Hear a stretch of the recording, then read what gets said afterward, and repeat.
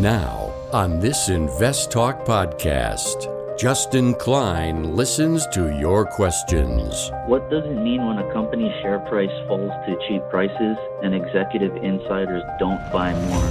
My question is, how much of your portfolio should you put into like ETFs and mutual funds? I had a question about Dutch Bros. It's going to be a new IPO. And provides unbiased answers. I think the bet on the raw materials that go into electric cars are going to be far better than the electric car producers. Invest Talk. Across America and around the world. Your participation makes it unique. 888-99-CHART.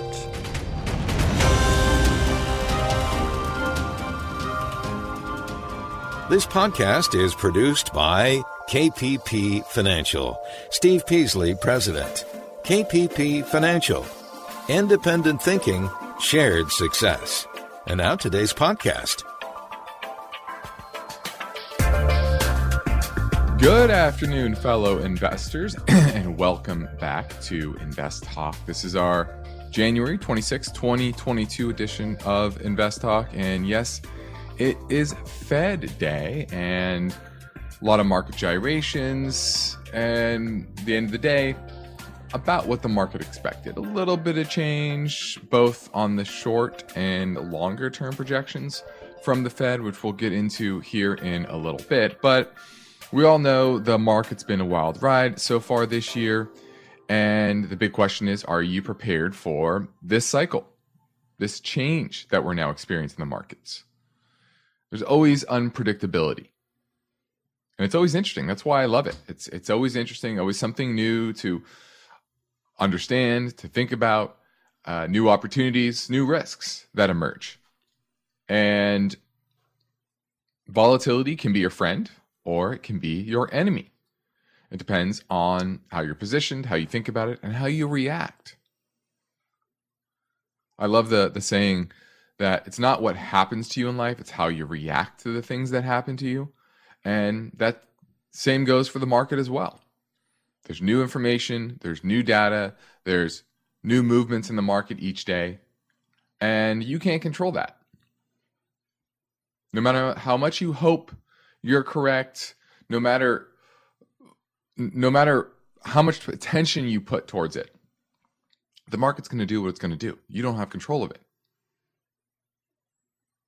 So you have to react accordingly. And I always say, hope is not a strategy. So you have to build the tools, the knowledge, the expertise, the discipline to make good money decisions, good investment decisions. And that's what I'm here to help you do, is to not have a strategy of hope, but a strategy of action, of logic, and with as little emotion as possible. So on today's program and podcast, I'm going to operate with my mission statement, which is always independent thinking and shared success. I'm here to give you over 20 plus years of investment experience, all the lessons I have learned, all the things that most beginning investors get wrong. I was once a beginning investor. Now, luckily, I had mentorship. I got up to speed really quickly. My grandfather was my mentor. He threw it all at me at a very young age. And you may have started at different ages. Maybe you're still relatively young. Maybe you're starting later in life. No matter what, you need to learn the right lessons.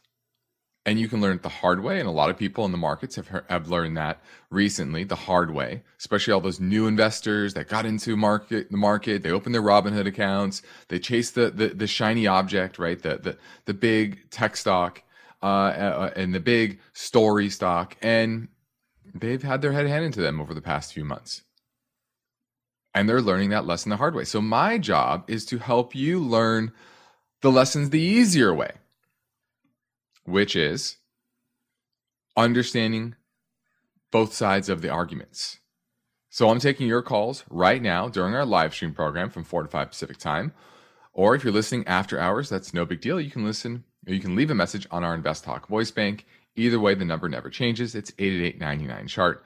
So let's get right to our first listener question now. And we're going to go to James in New York looking at Netflix. Yes, so I'm looking at Netflix for a long-term position. I was hoping to maybe get it in the below $300 price point, but do you think it's worth maybe initiating a half a position now and then waiting to see if it goes down below 300 to do the rest of the position?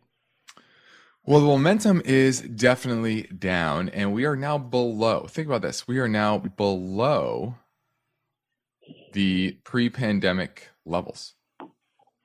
Pretty crazy, right? In February of 2020, this was at about 380, and now it's at 360-ish, 359.70. So we definitely made a round trip. And the question is it cheap yet? And I'm going to say, no, it's still not cheap enough. Around 300 is probably fair value. And you're likely to get, we're in the midst of a cycle where there's going to be continued pressure on growth stocks. And this continues to be a growth stock, a high multiple name, even though it's come down 50% from its high. In these type of cycles, it's not uncommon for bubble-ish stocks to go down 80, 90%. Now, I think this will be closer to 80 versus 90. And 80 would bring this probably, 52-week highs at 700. So that'd be bringing around 150. Doesn't mean it's going to get there. I'm not saying it's going to get there. But I would still be patient. I wouldn't be in a big hurry. You just had this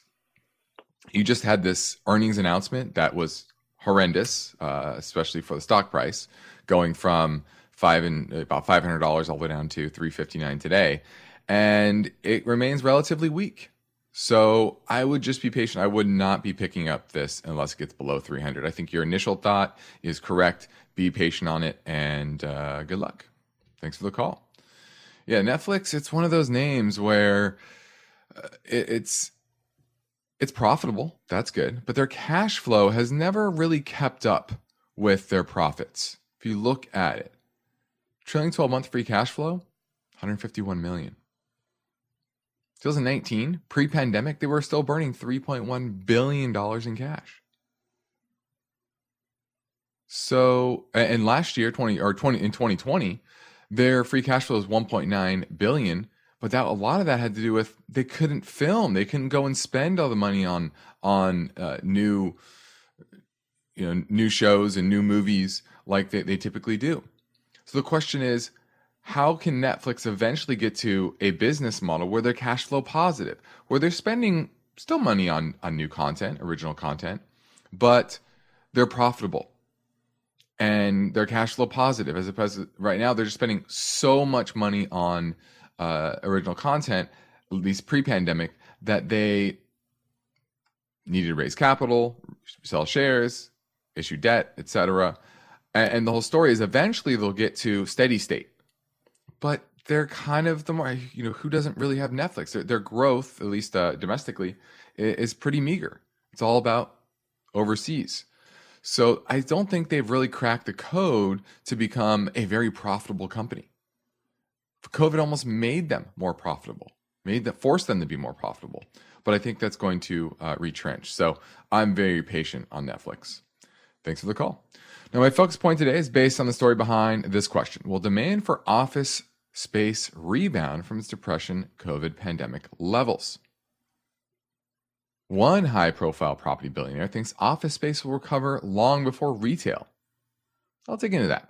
I disagree with him a little bit, but we're going to look at those statements and dissect them a bit. Also, the oil markets, and most importantly, OPEC Plus. OPEC Plus is basically Russia. What's interesting about the market right now, the oil market, is output from OPEC Plus. It's not keeping up with what their stated goals are. Why is that? We're going to look at that. And then also, the U.S. market is on a winning streak compared to foreign markets. Will that continue?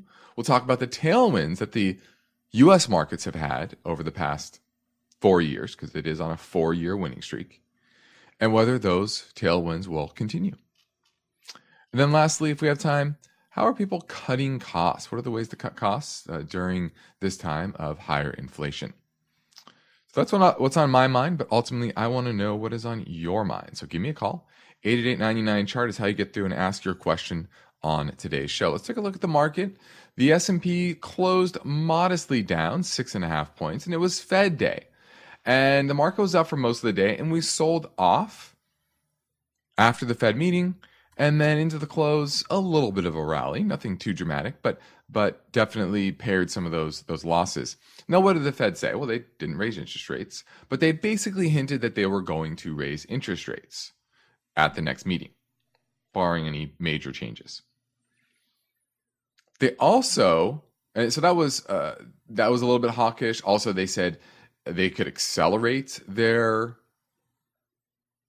tightening cycle later in the year if inflation doesn't moderate, which is hawkish, right? Leaving room open for a more hawkish Fed than they've already signaled over the next 6 to 9 months. But I think near term, they became more dovish. I think they took the 50 basis point rate hike in March off the table, that they'll keep it steady kind of at that quarter point. They didn't really put balance sheet runoff, basically QT, on the table for at least a couple more meetings. So a lot of people, or a lot of market participants, were thinking that they could start balance sheet tightening and runoff in March of at some time.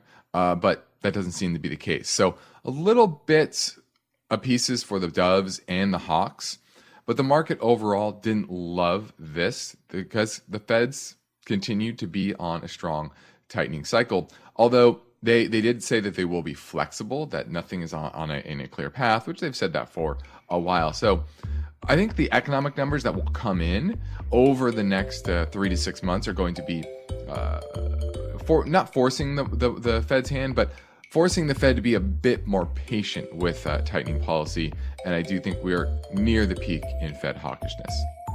Now we're heading into a quick break, but I'm here and happy to answer your investment and finance questions here on Invest Talk at 888-99-CHART.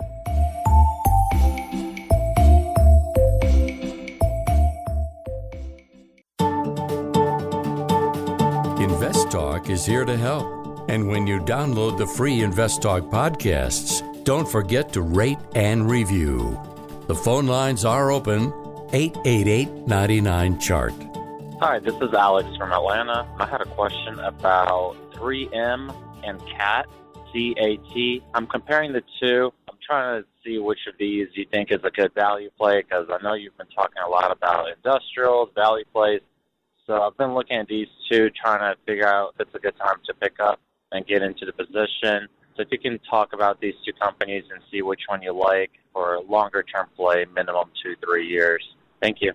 Well, both of them are now in a downtrend. That's my issue, is this is not a good time to buy, I think, either of these. Now, if I'm picking one or the other, I'm definitely going with 3M. Their business is simply more consistent. Simply more consistent. Look at their profitability. Return on equity is average over the last decade in the low 30% range. So I like that. Consistent positive free cash flow. $6.5 billion trailing 12 months on a $97 billion market cap. That's a decent free cash flow yield. Now, it's not going to grow very fast, but it's broadly diversified, a bit cyclical, it's true, but I like that for Caterpillar. I like the broad market trends and trends for their business. Now, that's 3M. So, but Caterpillar, that's a bit more up and down. A lot more cyclical, a lot less diversified. And if you look at their profitability metrics, they're more up and down. And return on equity over the past decade, you've had years in the 40s, but you've had a big negative year, 2016, which, if you remember, there was a kind of a growth scare in the markets and the economy around that time. You can see how cyclical they were then. And $5.5 billion market cap trailing 12 months, so less than 3M. And their market cap is much higher, about $115 billion market cap right there. So if I'm picking one or the other over in the next 3 years or so, I'm going to pick 3M over Caterpillar, but I would be patient on both of them. Now we're already into the fourth trading week of the year, and the market has been interesting. And we're seeing a lot of volatility in markets and probably your portfolio. So do you need help? You need some guidance? Well, I'm taking your calls on Invest Talk live at 888-99-CHART.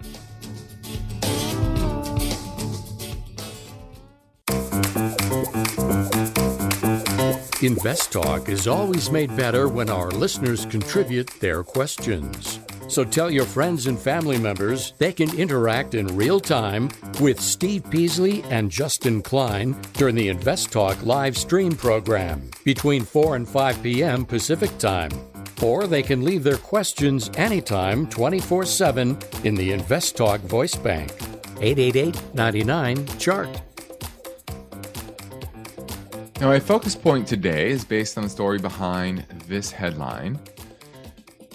Will demand for office space rebound from its depressed COVID pandemic levels? And this is from Sam Zell. He is one of the largest, most successful billionaire real estate investors, developers in the world. He's been doing it for decades and decades and decades. And he basically says that top mall and anchor malls, grocery anchor malls, are going to struggle.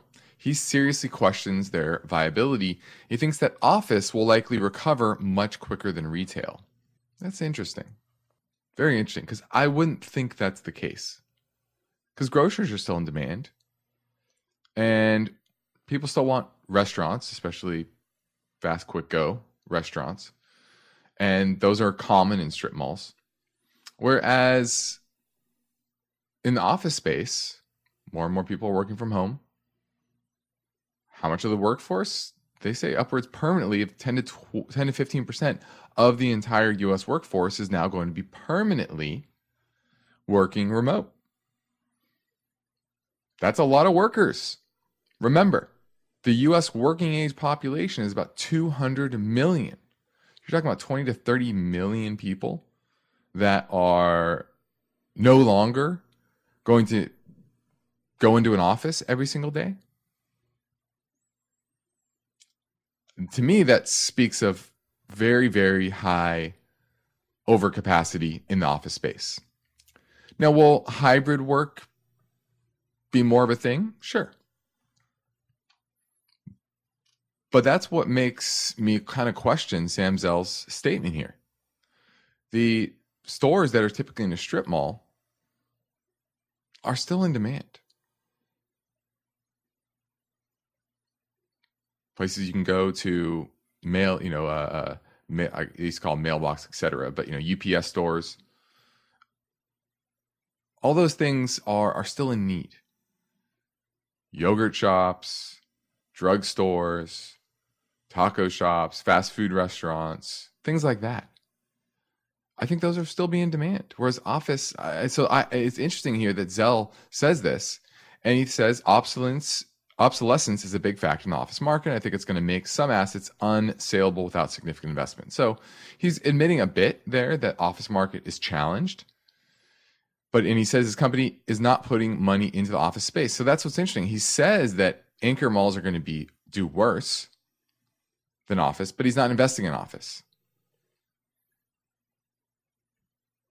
He also warns that higher interest rates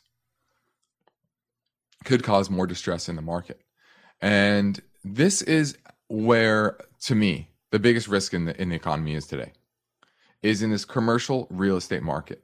Because there's just so much change that's happening. And change that's not good for landlords. In the residential market, there's negatives, I think, in the coastal areas, but there's not a broad shift. It's not like people are abandoning their homes. That people still need to live in a home, but a lot of people don't have to go into an office anymore. And so this next few years, that to me is the biggest risk. If you're looking for a place you want to avoid in the markets, is anything that's going to be heavily tied to office or retail commercial locations, whether that's commercial mortgage-backed securities, maybe it's a REIT that owns a lot of these properties. Whatever it is, make sure you be selective, because I really think there's a lot of headwinds in this space, a lot that's been papered over. And as interest rates go up, when and you have to face the music, you really have to see what these are worth. These properties are worth. They're going to be worth a lot less than most of the market is pricing in today. Now let's pivot back to the Invest Talk Voice Bank for a question that came in earlier from a faraway land, the United Arab Emirates, on 888-99 chart. Hi, my name is Ali. I'm calling from the UAE. I have a question with regards to JP Morgan, JPM. I see that it came down significantly on the last trading day because of its earnings results. I think it's a great bank, and I think it should do fairly well to keep these values or maybe even increase these values. Just want to get your view on whether I should add on to my positions or I should just hold for the moment. I look forward to your answer in your next episode. Thanks. Bye. Now, I'll repeat kind of what I've said over the past few weeks, which is I'm not a fan of the big banks. Why? There's a lot of complexities with new Basel III and SIFI regulations. And then on top of that, they have large investment banking arms. They're not your standard commercial banks of 40 years ago. They have arms that take companies IPO, issue bonds, do M&A. And when money's cheap and asset values are elevated and everyone's happy and confident, a lot of those things happen. When money gets more expensive, people are less bullish on risk assets. What happens? Well, there's less of those things. And so I don't want a bank that has that much exposure. So I'm going to pass on JP Morgan right now. I don't like the trend. It just broke down. It's now in a downtrend. So I'm passing on JP Morgan. I'm Justin Klein. I'm ready to take your questions live at 888-99-CHART. Let's say you've been thinking about learning a new language. Okay, why? I mean, how would it come in handy? And where would you want to use it? Could it be that you have an upcoming international trip? Or maybe you want to connect with family members or friends from a different culture? I think you should know about Rosetta Stone. With millions of users, it's been the world's most trusted language learning program for 30 years. Rosetta Stone is available on your desktop or as an app with Audio Companion and the ability to download lessons offline. Rosetta Stone truly immerses you in the language you want to learn. It has a built-in, patented speech recognition engine called True Accent. So as you practice speaking, you'll get feedback on how well you pronounce words. With Rosetta Stone, you pick up a language naturally, first with words, then phrases, then sentences. It's an intuitive process designed for long-term retention. You really learn to speak, listen, and think in your new language. Rosetta Stone is an amazing value, so your special skill set is within easy reach.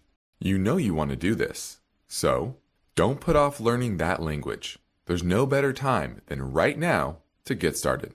For a very limited time, InvestTalk listeners can get Rosetta Stone's lifetime membership for 50% off. Visit rosettastone.com/today. That's 50% off unlimited access to 25 language courses for the rest of your life. Redeem your 50% off now at rosettastone.com/today. eBay Motors is here for the ride. Remember when you first saw the potential? And then through some elbow grease, fresh installs, and a whole lot of love, you transformed 100,000 miles and a body full of rust into a drive that's all your own. Look to your left. Look to your right. It is official. No one's got a ride like this. There's nothing else that sounds like, feels like, or looks like the set of wheels in your garage. With over 122 million parts, you can make sure your number one ride or die stays running smoothly, so there's no limit to how far you can take it. Brake kits, turbochargers, engines, exhaust kits, roof racks, LED headlights, bumpers, whatever your baby needs, eBay Motors has it. And with eBay Guaranteed Fit, it's guaranteed to fit your ride the first time, every time, or your money back. Plus, at these prices, well, you're burning rubber, not cash. Keep your ride or die alive at ebaymotors.com. Eligible items only. Exclusions apply.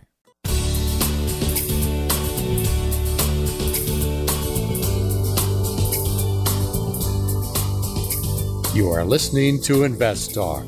We've seen the markets go up, then down, sideways, and around. It's called volatility. And if you're a serious investor, you'll have finance and investment questions for Justin Klein. He's here now taking your calls live. Invest Talk, 888-99-CHART. Let's talk about the oil market. And more importantly, OPEC. Now, last month, OPEC and its Russian-led allies, so they call it OPEC Plus, they increased their collective production by 250,000 barrels. Sounds like a lot, but in fact, it was 60% of what the group had promised for the entire month. In total, they pumped about 790,000 barrels below its publicly stated targets. And this is a big reason why you continue to see oil prices elevated. Now, they're trying to raise output back to where they were pre-pandemic. And demand, and they're having trouble doing it, even while demand continues to climb sharply. In the latest OPEC report, they forecast oil demand to increase 4.2 million barrels this year.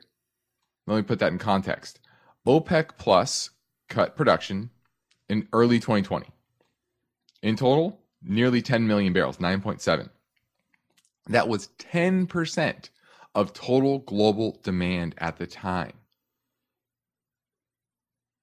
Now, they've restored about 6.4 million barrels of that 9.7 million cut, and they're planning to increase that 400,000 barrels every single month until the group is back to where it was pre-pandemic. But as they ramp, or promise to ramp, they're having trouble ramping for a few reasons. Problems in the UAE with Yemen rebels attacking oil depots.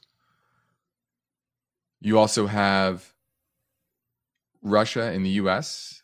And the deal with Ukraine. What's going to happen with that? Remember, Russia is a huge natural gas producer. It's the world's biggest, one of the world's biggest. Now, Morgan Stanley forecasts the world's spare capacity will shrink from 6.5 million barrels a day a year ago to below 2 million by middle of this year. And they think oil will go to $100 a barrel. And so as OPEC ramps, they continue to have roadblocks. In Nigeria is pumped below their expectations because of malfunctions of one of their terminals. In Angola, they've had underinvestment, and they put their production down to a 17-year low. Even Russia, who's supposed to have this abundance of capital, abundance of land and reserves, they promised to boost output last month by 20,000 barrels. Said they cut it by 10,000. Now, is that geopolitical game playing? Possibly.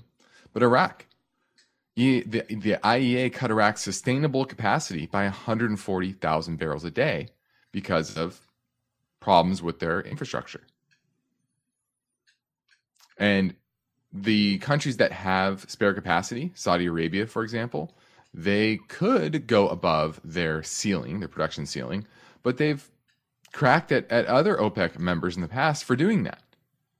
And so they don't want to set that precedent. So you continue to see supply issues with oil.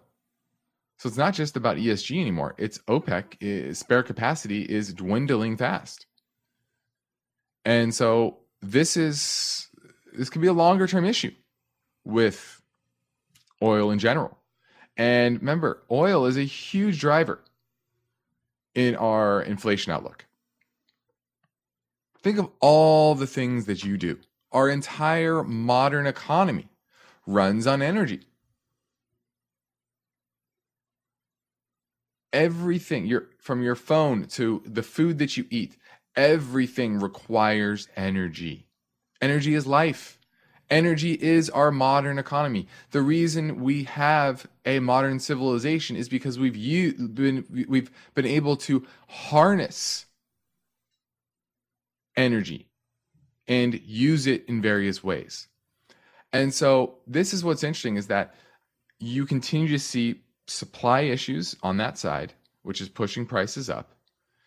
And this is going to continue to put pressure on the Fed to raise interest rates. And that's a big part of, I think, what 2020s will be, which is an inflationary environment driven by higher energy costs from various sources. So I wanted to bring that to attention because I know I've talked a lot about ESG and how that is crimped oil production, oil supply. Well, it's not just that. It's that there are a lot of issues, partly caused by COVID, others just underinvestment by certain countries that have prevented oil supply to keep up with demand. Now, when people take the time to leave an Invest Talk review on iTunes, we like to thank them for the courtesy by getting to their questions quickly. So here is a question from an iTunes reviewer.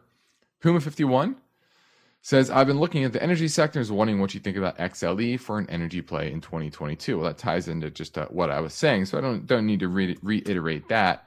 But what I will say is oil's a bit overbought here, and the XLE is a bit overbought.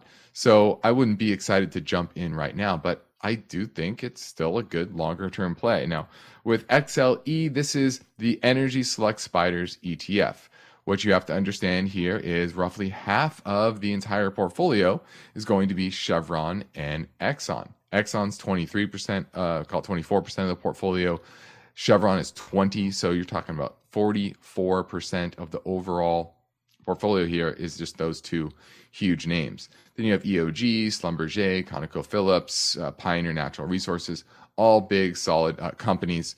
So I like this. I like the mix. I'd rather be a little bit more diversified. I don't want to be 45% in just Exxon and Chevron, but I have no problem with them either. They're not overvalued, and I'd say of the top 10 names, they're all somewhat undervalued.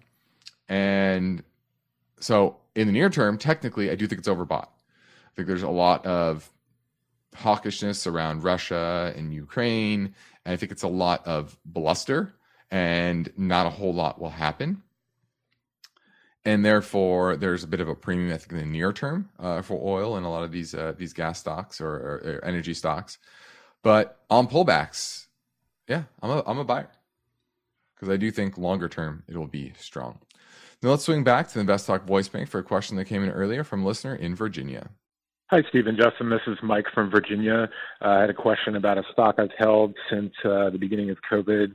It's a hotel REIT, APLE is the ticker symbol.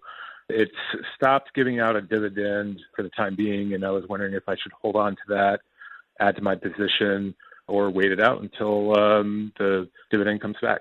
Thanks for answering my question. Love your show.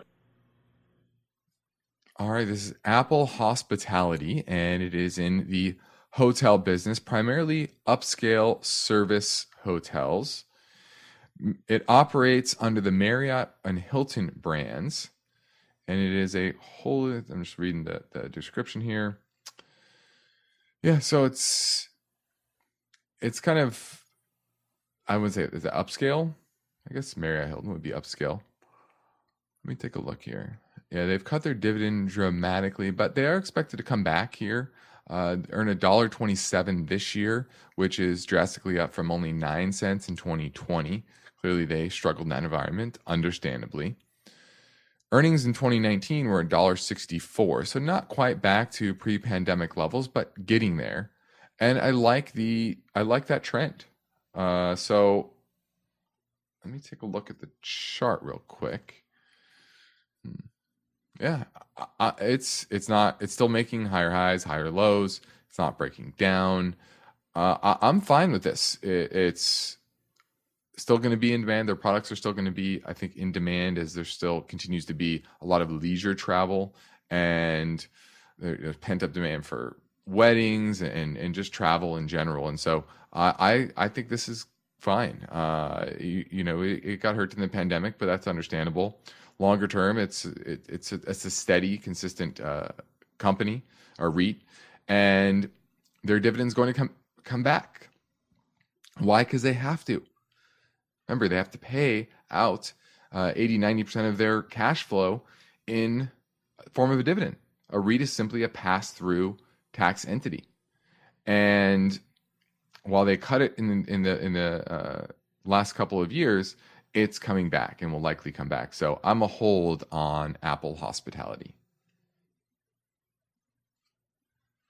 Now I think it's time to take a minute in the new year and start to think about your portfolio, your strategy, your plan.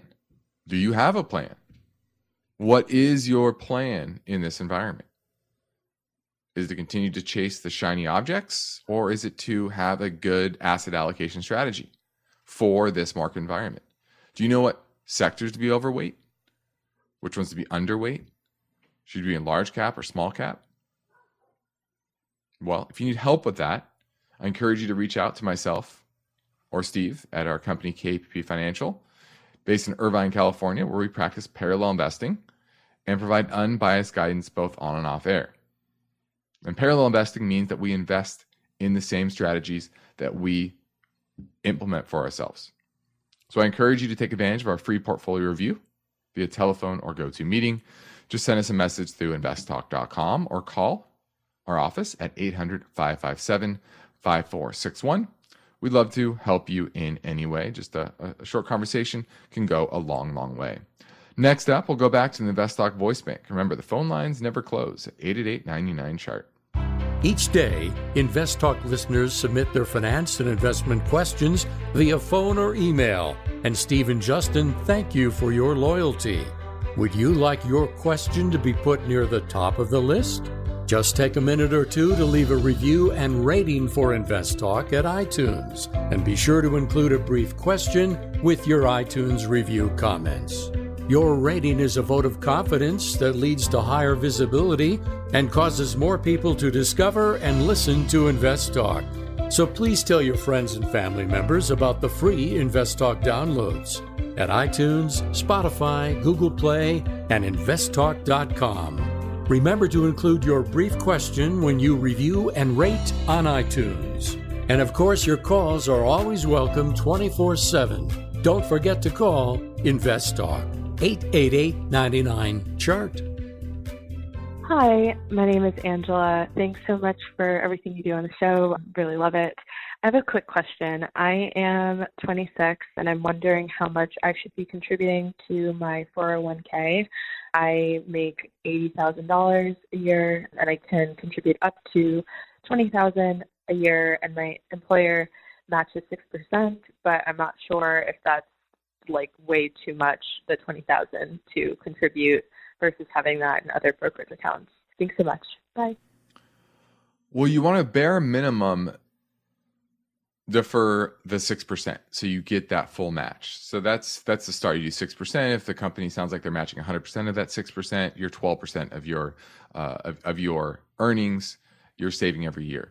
I would like that total to be closer to 15%, to be honest with you.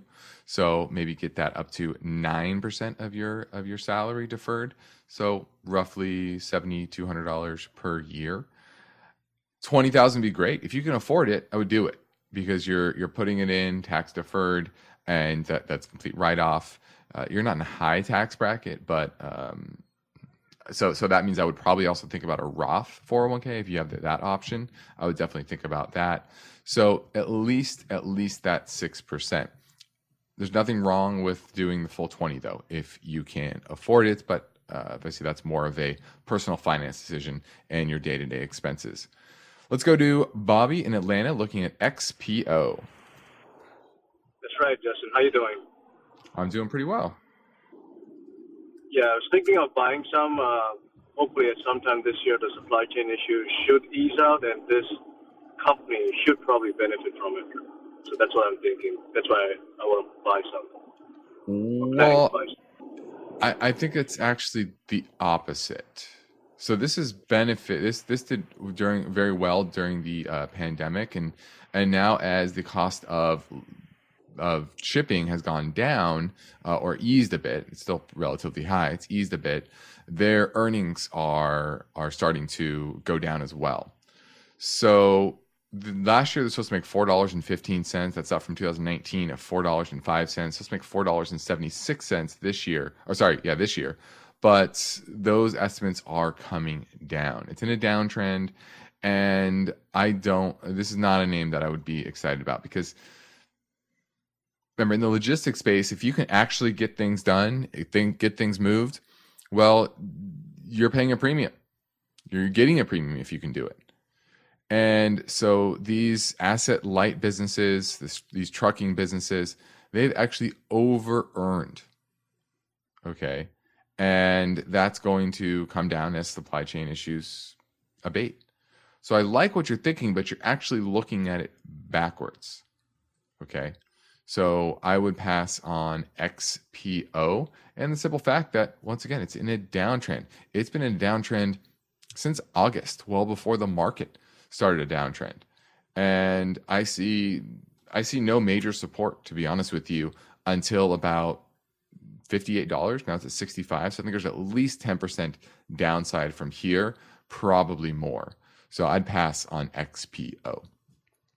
Now, in the next Invest Talk, the story behind this question: what kind of returns might investors reasonably expect over the next several years? I'll talk about a story tomorrow, but for now, I'm Justin Klein and ready to take your questions live at 888-99-CHART.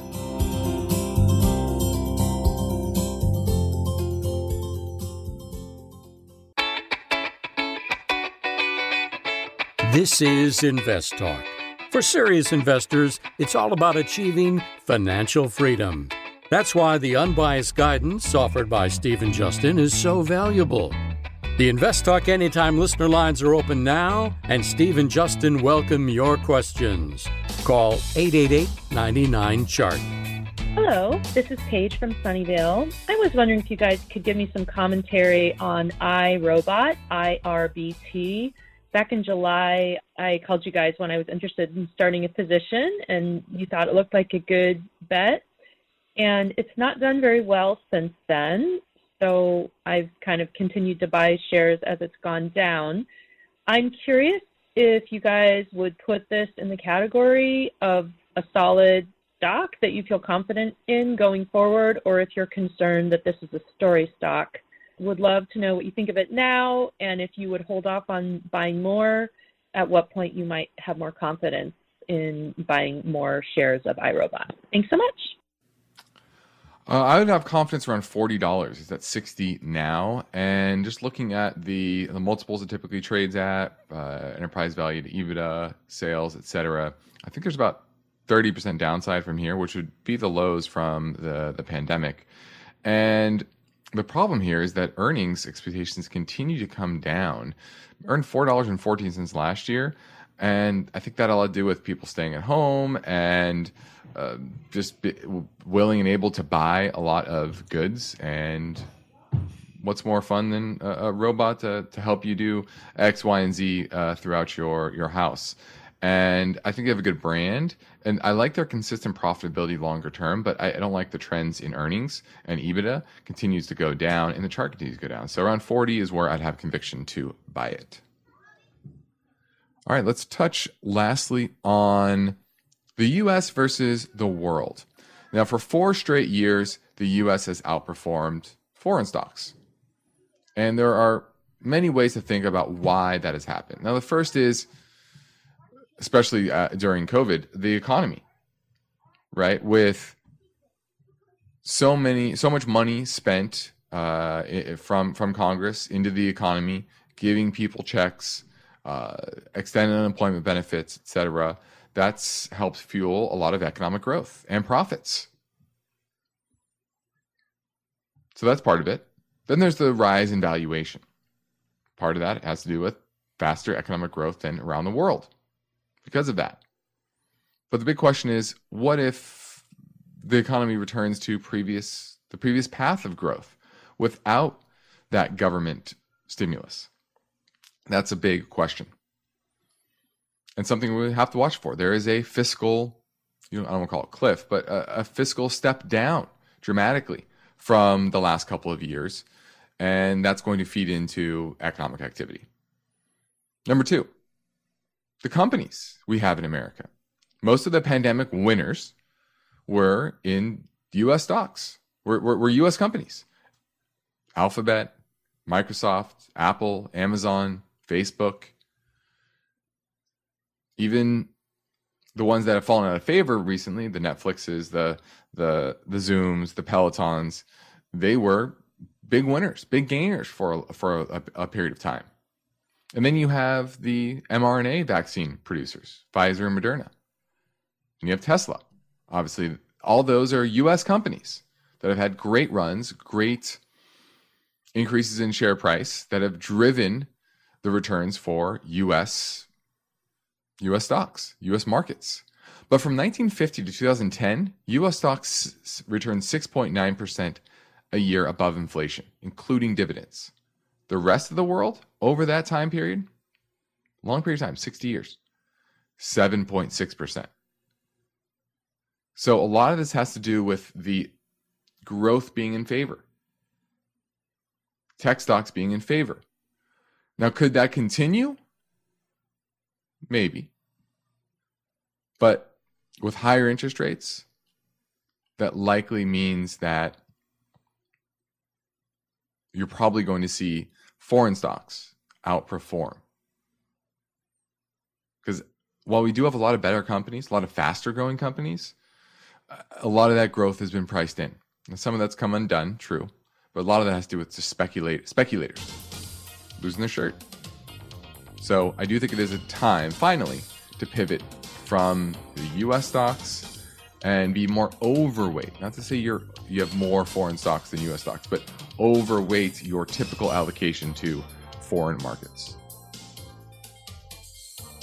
Well, that about does it. I'm Justin Klein, and this completes another Invest Talk program.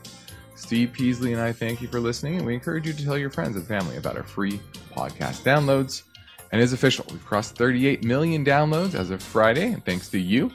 And if you want to get more, or you know anyone that wants to get more, just send them over to iTunes, Spotify, or Google Play, and be sure to rate and review on iTunes as well.